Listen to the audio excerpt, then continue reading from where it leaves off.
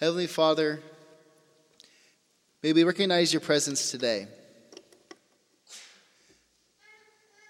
May we hear from you the words you want us to hear from this passage in Ecclesiastes. May it impact our lives, and may we apply it to the way that we live so that we can be more formed into the image of your Son to live life as you've called us to live.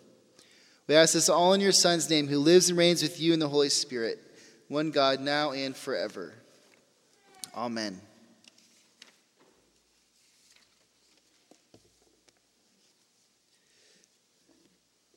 So this week, I wouldn't say we all, but many of us made our way to a polling place to vote.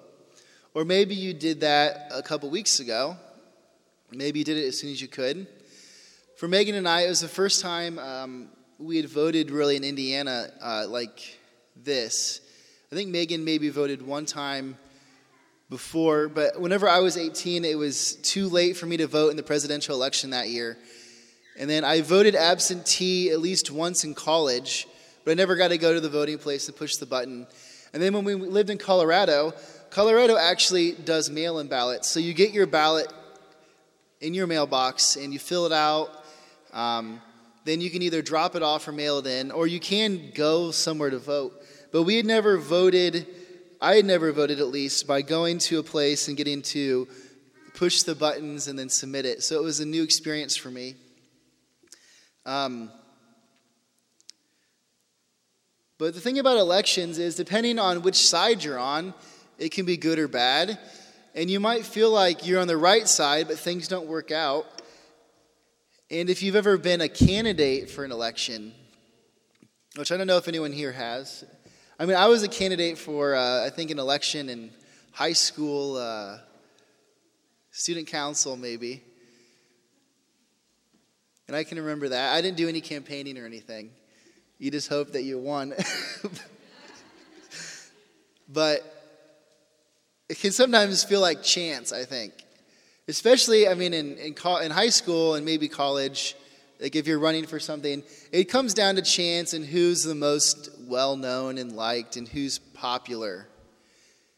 And I'm sure there's certain politicians and candidates who feel like even in our system, it's up to chance and who shows up and who doesn't. But it can feel that way. And then another thing that we've experienced recently in our congregation, and there's probably examples of this that I don't even know about.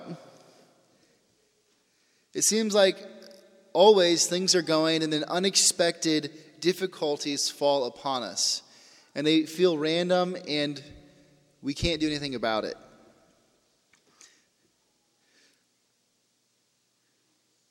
So as we've been looking at Ecclesiastes, these two ideas of chance and random acts and unexpected difficulties have been common themes. And throughout Ecclesiastes, the question we've been asking is there profit in life? Does life yield more or less than projected? And as we consider how these twists and turns affect the bottom line of our life, it's easy for us to wonder if no matter how hard we work, that our life ends up not amounting to what we'd hoped. We don't actually find profit, because even if we work hard our whole lives and live a good life, maybe we'll just be met by an untimely death, or something will affect us at the end of our life. And it'll cause us to wonder, was life actually profitable? So this is something that Colette has been struggling with. And as we look at Ecclesiastes chapter 9 through 11, we're going to see him again explore this idea. So if you want to open up to Ecclesiastes chapter 9, we will continue looking at what Colette has been talking about the last couple weeks, and we'll explore with him, is there profit in life? Is there something worth working for to make your life have a prophet in the end. So in Ecclesiastes chapter 9, verse 11, this is how he starts. He says, "I've seen something else under the sun. The race is not to the swift, or the battle to the strong. Nor does food come to the wise, or wealth to the brilliant, or favor to the learned. But time and chance happen to them all." No matter what you do in life, you don't always get what you deserve, but time and chance happen to us all. Moreover, verse 12, he says, "No one knows when their hour will come. As fish are caught in a cruel net, or birds are taken in a snare, so people are trapped by evil times that fall unexpectedly upon them." We don't know when the end of our life will come. For some of us, it might come unexpectedly, like a fish that has been caught or a bird that has been caught. So the question that Kohelet pushes us towards is, could it be the case that life is simply random, uncontrolled circumstances strung together that end up being meaningless? Or put more simply, is life random and meaningless? Is it simply random rotations around the sun as the earth spins every 24 hours and every 365.23 days or whatever it is? Is life simply random? This is what Kohelet wonders. But as we enter in these final chapters, the hope is that he will give us an answer. Because we've been going and going and going, and he hasn't really offered us an answer. He just keeps coming back to this idea that maybe life is meaningless. So in verse 13 of chapter 9, he continues. He says, "I also saw under the sun this example of wisdom that greatly impressed me." So now he's back to wisdom. Maybe wisdom will offer a prophet. Maybe living a good, upright life. A good, upright life is the answer. This is what he says. He says, verse 14, "There was once a small city with only a few people in it, and a powerful king came against it, surrounded it, and built huge siege works against it. Now there lived in that city a man poor but wise, and he saved the city by his wisdom." So Kohelet tells us a story. He was impressed by this poor, wise man in a city that was able to help this small city overcome a great king. So the king had the city in a siege. He'd besieged it. And what a siege is, if you don't know, which I wouldn't have known this until I kind of tried to figure it out in college.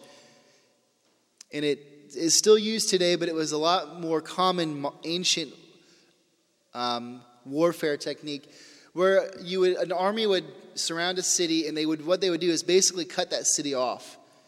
No exports or imports could go in and out. No crops could be brought in. So the city would be forced to live off of reserves until they had no more food and water. And then they would be forced to resort to whatever they could do to live. And the idea was basically that you starved the city to death until they finally surrendered because they had no other choice. So this man who's wise somehow overcomes the besieged army and is able to bring victory to the city. So Kohelet's impressed by this man's wisdom. Maybe this brought this man profit in life. But this is what he says, continuing in verse 15. "But nobody remembered that poor man. So I said, wisdom is better than strength. But the poor man's wisdom is despised, and his words are no longer heeded." So after this man's heroic acts, the city forgets him. They don't take his advice any longer.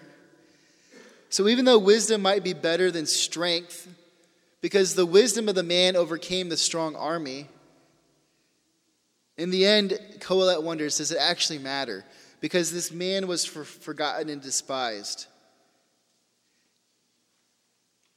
So what Kohelet's actually doing here is he's undercutting his own point. He's saying, you know what, I think maybe wisdom is an answer to all of this meaninglessness. But he's like, but I know this story, and I know lots of these stories of wise people who the wisdom doesn't bring them profit. They're never thanked. They're just forgotten. And he says, well, maybe wisdom isn't the answer. And now in verse 17 and 18, he gives another example. He says this. Verse 17, the quiet words of the wise are more to be heeded than the shouts of a ruler of fools. Wisdom is better than a weapon of war, but one sinner destroys much good. So again, if you can heed the words, the quiet words of one wise person over the shouts of a ruler who's a fool, you're doing well as a city. And wisdom can be better than any of the best weapons of war. But he says the problem with that is that one sinner can destroy all that wisdom has built. So this wise poor man had helped free the city. And the idea is that his wisdom could have made that city better. But one sinner or one foolish government official did not choose to listen to that man anymore. And all the good he had done had been brought down just by one simple, foolish, sinful act. So what Kohelet's pushing us towards is considering a question: is life fair? Is it fair that a wise man is quickly rejected by the very city that he worked so hard to save? Is that fair? Where's the profit in wisdom? Where's the advantage? Where's the gain when you work so hard, but then in the end, you're never thanked for it and you're just forgotten? Is life fair? Now turning to chapter 10, Kohelet continues to explore this. He says on verse 10:1, as dead flies give perfume a bad smell, so little folly outweighs wisdom and honor. The heart of the wise inclines to the right, but the heart of the fool to the left. Even as fools walk along the road, they lack sense and show everyone how stupid they are. If a ruler's anger rises against you, do not leave your post. Calmness can lay great offense to rest. There is an evil I've seen under the sun, the sort of air that arises from a ruler. Fools are put in high positions, while the rich occupy the low ones. I have seen slaves on horseback, while princes go on foot like slaves. Whoever digs a pit may fall into it. Whoever breaks through a wall may be bitten by a snake. Whoever quarries stones may be injured by them. Whoever splits logs may be endangered by them. So now we see more negative questions. So the first observation that Kohelet makes is easiest for us to grab. One dead fly can ruin an entire bottle of perfume. So a small foolish act can outweigh wisdom and honor. But not only does one fly ruin a whole bottle of perfume, but Kohelet has seen the rich who do not occupy high positions, but instead those positions are given to fools. And what I think he means there is that the rich are people who are wise and they've lived wisely, so they've gained things in life. But they don't get the positions they deserve. Instead, those positions are given to fools. And the same goes with seeing a prince who walks by foot while a slave is on a horse. So that is simply an ancient idea of status. The prince got to ride on the horse. Slaves never rode on horses. But for whatever reason, the status is switched. And also, if you're digging a hole, you might fall into it. And this idea is that you dug holes to catch animals. But sometimes you caught yourself when you're trying to catch the animal. Or you're tearing down a wall and there's a snake in the wall that bites you. You're doing something that you're trying to make your place of dwelling better, but the very act of making something better, you're actually injured by the snake. Or you're moving stones in your field and you injure yourself with a stone. Or you're cutting wood and you accidentally cut your leg. The idea that Colette is grabbing here is that when people do good in life, there's a risk that they won't receive what they deserve based on what they're doing. While the good people don't always get what they deserve, Colette notices that a lot of times people who don't deserve something get it.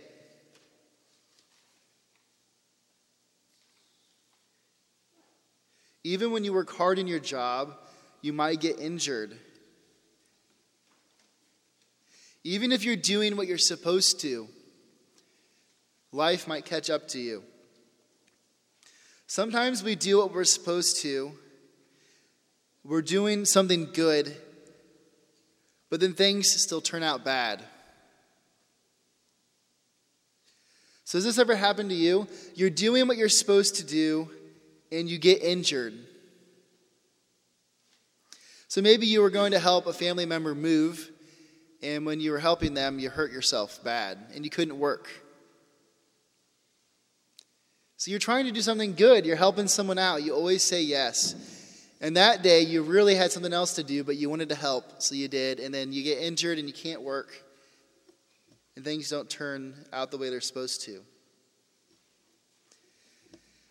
When Megan and I were moving, I was doing what I was supposed to.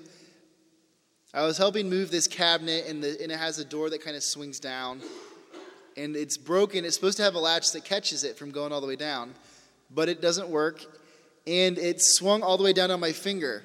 Now, my finger is healed now, except for I have a mark that'll probably be there for 6 months. I was doing what I was supposed to, but I still got hurt. What Colette is noticing is sometimes we do everything right, and things still go wrong.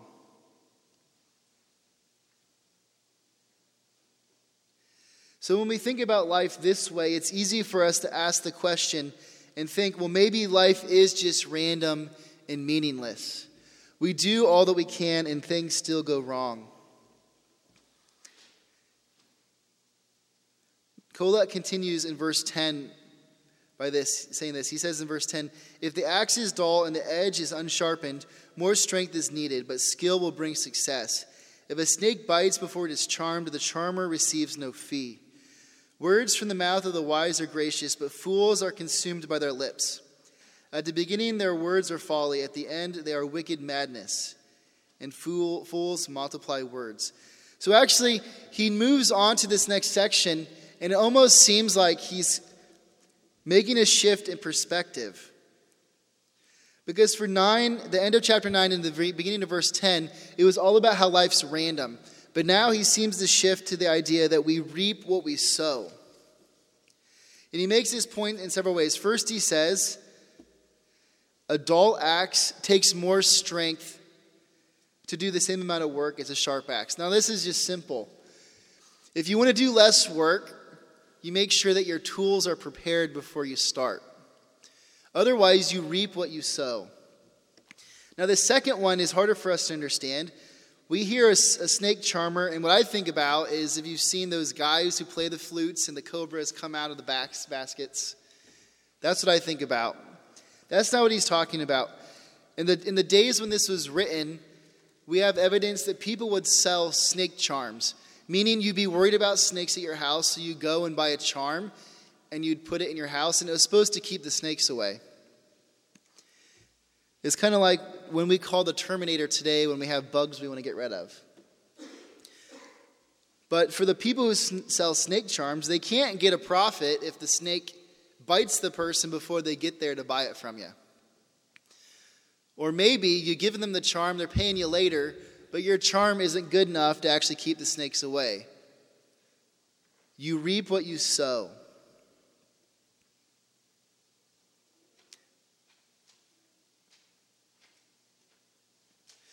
So this raises the question for us, does Colette actually contradict what he's saying?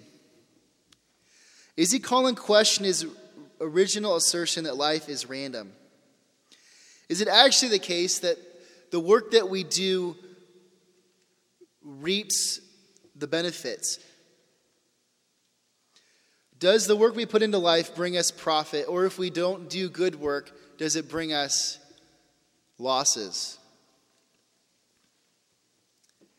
Now, before we embrace this hope that maybe we can do things that will bring us results, this is what he says at the end of verse 14. He says, "No one knows what is coming. Who can tell someone else what will happen after them?" So we're back again to this idea that we can't know what happens in life. And then he continues in verse 15. He says, "The toil of fools wearies them. They do not know the way to town. Woe to the land whose king has a servant and whose princes feast in the morning. Blessed is the land whose king is of noble birth and whose princes eat at the proper time, for strength and not for drunkenness. Through laziness the rafters sag, because of idle hands the house leaks. A feast is made for laughter, wine makes life merry, and money is the answer for everything. Do not revile the king even in your thoughts. Of course the rich curse the rich in your bed, because a bird in the sky may carry your words, and a bird on the wing may report what you say." Again, does life reap what we sow? A fool can't find his way home because he doesn't pay enough attention to know where he's going. A proper king knows how to act, and he will bring a blessing to a nation. Laziness brings a building into disrepair, and speaking poorly of the king and the power will eventually catch up to you. So is it that life is random, or is it that life reaps what it sows? Can we actually find a profit? What Kohelet's doing is putting forward these two competing ideas. First, he says, well, maybe life's random and unpredictable, but maybe we actually reap what we sow in life, so we should sow good work. So how is it that we can take these two ideas and hold them in tension? Now, while it seems like these are at odds on paper, when we think about actual life, I think it's easy to see how these two ideas actually aren't in tension. Because doesn't life often seem random and unpredictable? We finally get the budget worked out, or you finally get the car paid off, and then it breaks down.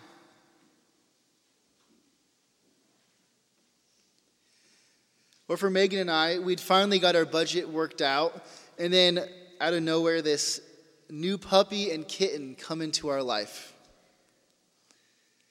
Now that was a self-chosen challenge maybe. But sometimes it seems like life is random in the worst kind of ways. But then the flip side also seems to be true. Anytime we make a bad decision, it always seems to come back to haunt us, right? So anytime that I go to the Pizza Hut buffet, specifically the one on Saturday nights with the wing buffet, it seems like I decide to go up that one extra time when I shouldn't. And then I come home and we're trying to put the kids to bed and I'm so uncomfortable, and then I don't want to do anything the rest of the night because I can't hardly move around. Right? That bad decision or that semi-okay decision always turns out to get us.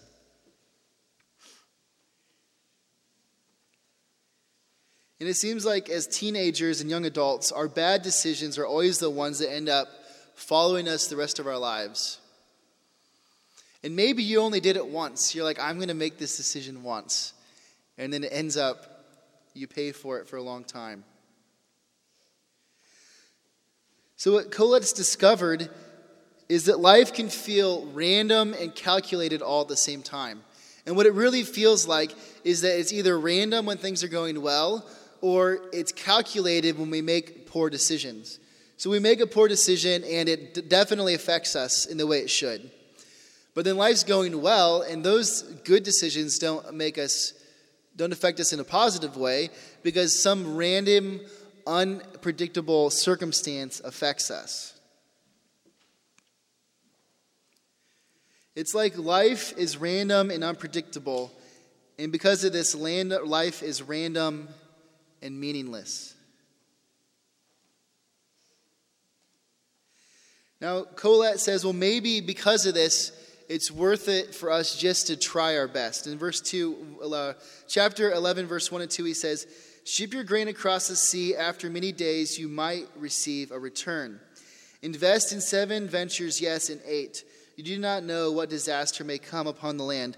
Because life is random and because we don't always get, and because sometimes we do reap what we sow, he says, maybe we should just invest. Ship your grain across the sea and maybe you'll actually get a benefit. Invest in 7 different ventures and maybe one will bring you a profit. But he follows that with warning in verse 11, 3 through 6. He says, if clouds are full of water, they pour rain on the earth. Whether a tree falls to the south or to the north, in the place where it falls, there it will lie. Whoever watches the wind will not plant. Whoever looks at the clouds will not reap. As you do not know the path of the wind or how the body is formed in the mother's womb, so you cannot understand the work of God, the maker of all things. So even when we hedge our bets, we can't predict what is going on in life.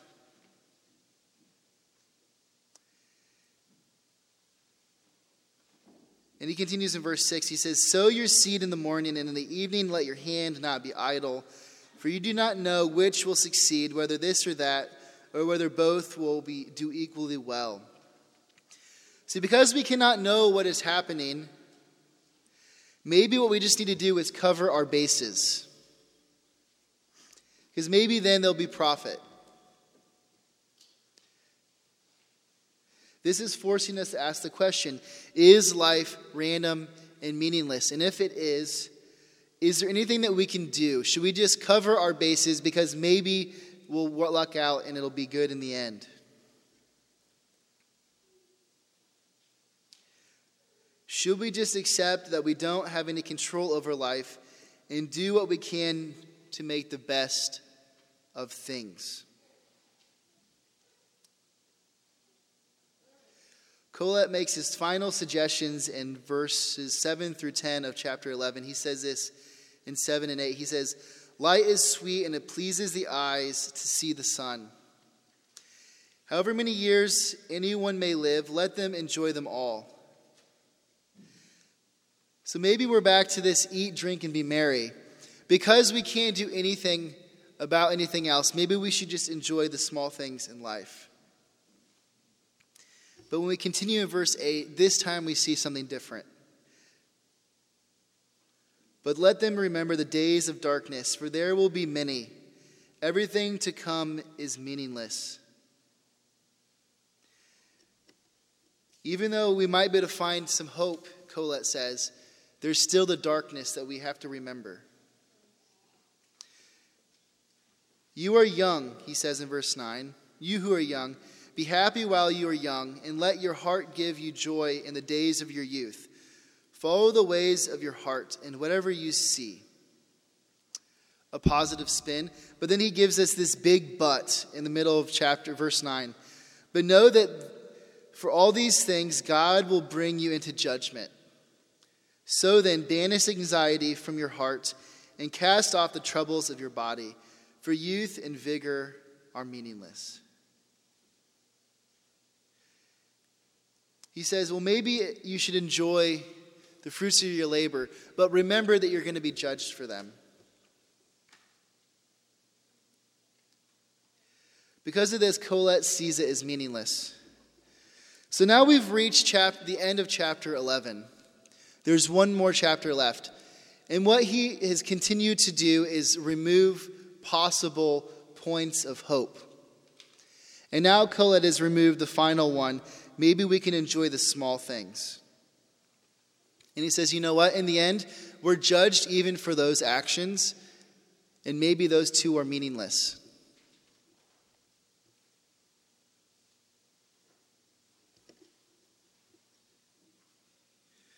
So as we go back to this question, is life random and meaningless?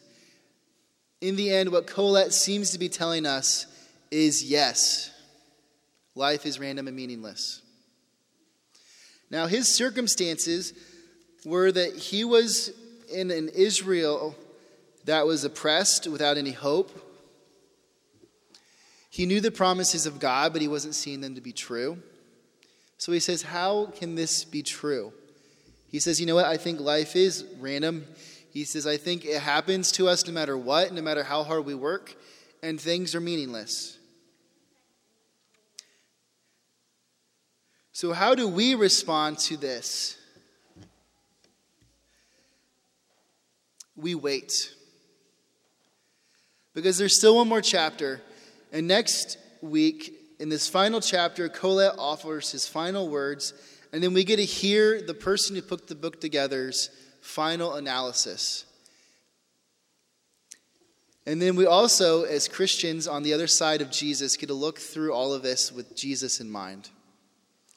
And we get to consider how the promises of God have been continuing to come true, and we get to see God's faithfulness through it all. But in the meantime, what I want us to do is I want us to sit on the realization that life might be meaningless. Not that we can live a life that doesn't have meaning, but that no matter what, even if we try to live a life with meaning, that in the end it doesn't matter because everything is meaningless. And now the reason I want us to consider this for the week is because there's lots of people who live life like this every day. They feel that way.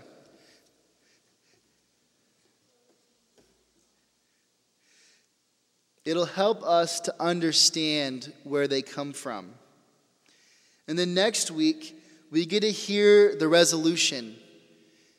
And we're able to take that with us to remove for them the barrier of wondering if life is meaningless. We get to hear the good news of the gospel and take it to the world. To say, you know what? Sometimes life does feel random. Sometimes it does feel meaningless. But maybe, just maybe, there's part of life that you haven't seen and understood. And let me tell you about it. So is life random and meaningless? Maybe. Maybe not. The world often thinks so.